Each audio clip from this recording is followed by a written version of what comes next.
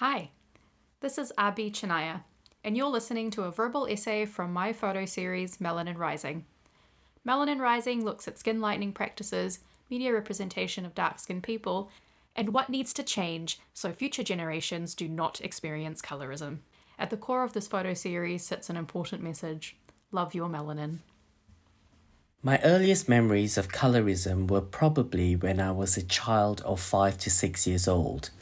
I grew up in multicultural Malaysia, and most of my friends from a young age were of Chinese descent and much lighter skinned. My mother used to tell me not to play in the sun too long as it will make me go darker, and I never understood at that age why this was a bad thing. The first time I was made to feel like being dark-skinned wasn't a good thing was a few years later, and surprisingly within the Indian community itself. I heard relatives praising other people's kids who were much lighter-skinned Indians and saying how beautiful that was. At that point, I realized why my mother was going to efforts to keep me out of the sun. She had my best interests at heart to help avoid hurtful comments from others about the color tone of my skin. I remember when I was growing up, there was a toothpaste brand called Darky. It has a logo of a man with a dark face and white teeth, and I was called the Darky Man, and I laughed it off every time.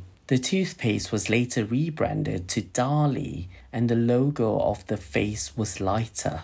I went to an all-boys school until I was 12, and I remember there being a selection process for dancers to perform an Indian Bhangra dance show, and some of the boys were to be selected to dress in girls' clothes. The teachers were at loggerheads with casting me, as one teacher said I was the best dancer and wanted me to be a lead girl, and I overheard the other teacher saying, "But he's so dark. Are you sure you want him to be at the front and a girl?" I never quite forgotten the comment, and I was very grateful to the teacher that stood up for me based on my talent and not my skin color. This opened other future opportunities for me to perform, even in a Chinese dance group as a lead girl. As a male in my family, it was more acceptable to have dark skin, and I was less pressured to maintain a lighter complexion compared to my sister, for example. She was constantly nagged at for staying out in the sun and was told to apply her skin lightening creams more diligently compared to me. It was drilled into her mindset that light-skinned is best in all areas of her life, from finding love to securing a job.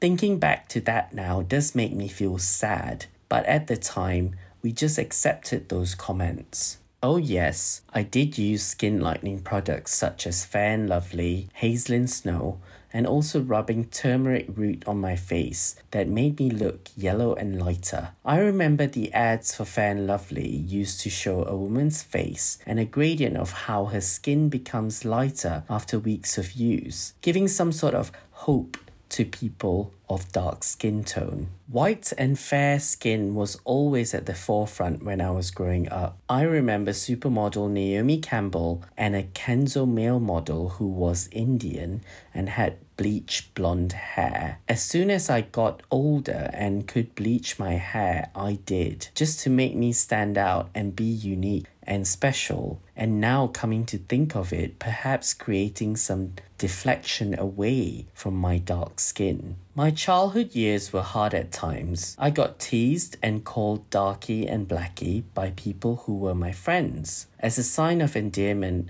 but then sometimes in arguments it turned into insults. I accepted it with not much pushback as I chose to be friends with predominantly people of Chinese descent who are fair-skinned due to the fact I could not speak the language of my fellow dark-skinned people and therefore was alienated by them. I can see a huge shift here now in my home in the UK with movements like Black Lives Matter, and in the past year I've seen more representation of people of colour and different ethnicities being provided with a chance to take on leading roles on TV. Like on Netflix Bridgerton, and in theatres, the lead cast for Moulin Rouge the musical, Harry Potter play, and Frozen the musical. I also see representation in magazines and advertising. So, normalizing and celebrating dark skin make it normal and accepted. We're on a good journey, and I'm really happy to see this. When it comes to makeup and undergarments that claim to be color matching skin tones, there seems to be a long way to go still for them to improve. In high school, as I blossomed into a confident young man, people said things like, "You're really good looking for a dark-skinned Indian," and I became a bit of a fetish with the girls I dated in high school. I was a trophy dark-skinned Indian boyfriend to a few of them, and they celebrated my dark skin, I guess. I must mention my mum's friend. He was a very dark-skinned man, and on my 13th birthday, he took me out for Baskin-Robbins ice cream and told me to not worry about my skin color, as he had been traveling in Japan, France, and Ireland, where they embraced his dark skin. He said that I will find someone who will love me for my skin tone. It felt weird having that conversation with him, but I agree with him that there are some nations that embrace dark skin more than others. There's still a long way to go, and I think it's all down to educating the current generation about what has happened in the past, like slavery, Hitler's German ideal, and apartheid, all of which look down on dark skin. We must not let history repeat itself, and we need to learn from it. Normalizing dark-skinned faces on social media and through film and television will help, but people need to truly understand the struggles that dark-skinned people have been through over the years and why it's been a struggle. They also need to understand what white privilege means and how it can influence change. Not everyone experiences colorism, so they sometimes feel like they don't need to do anything, and they forget about their white privilege and how powerful a role it plays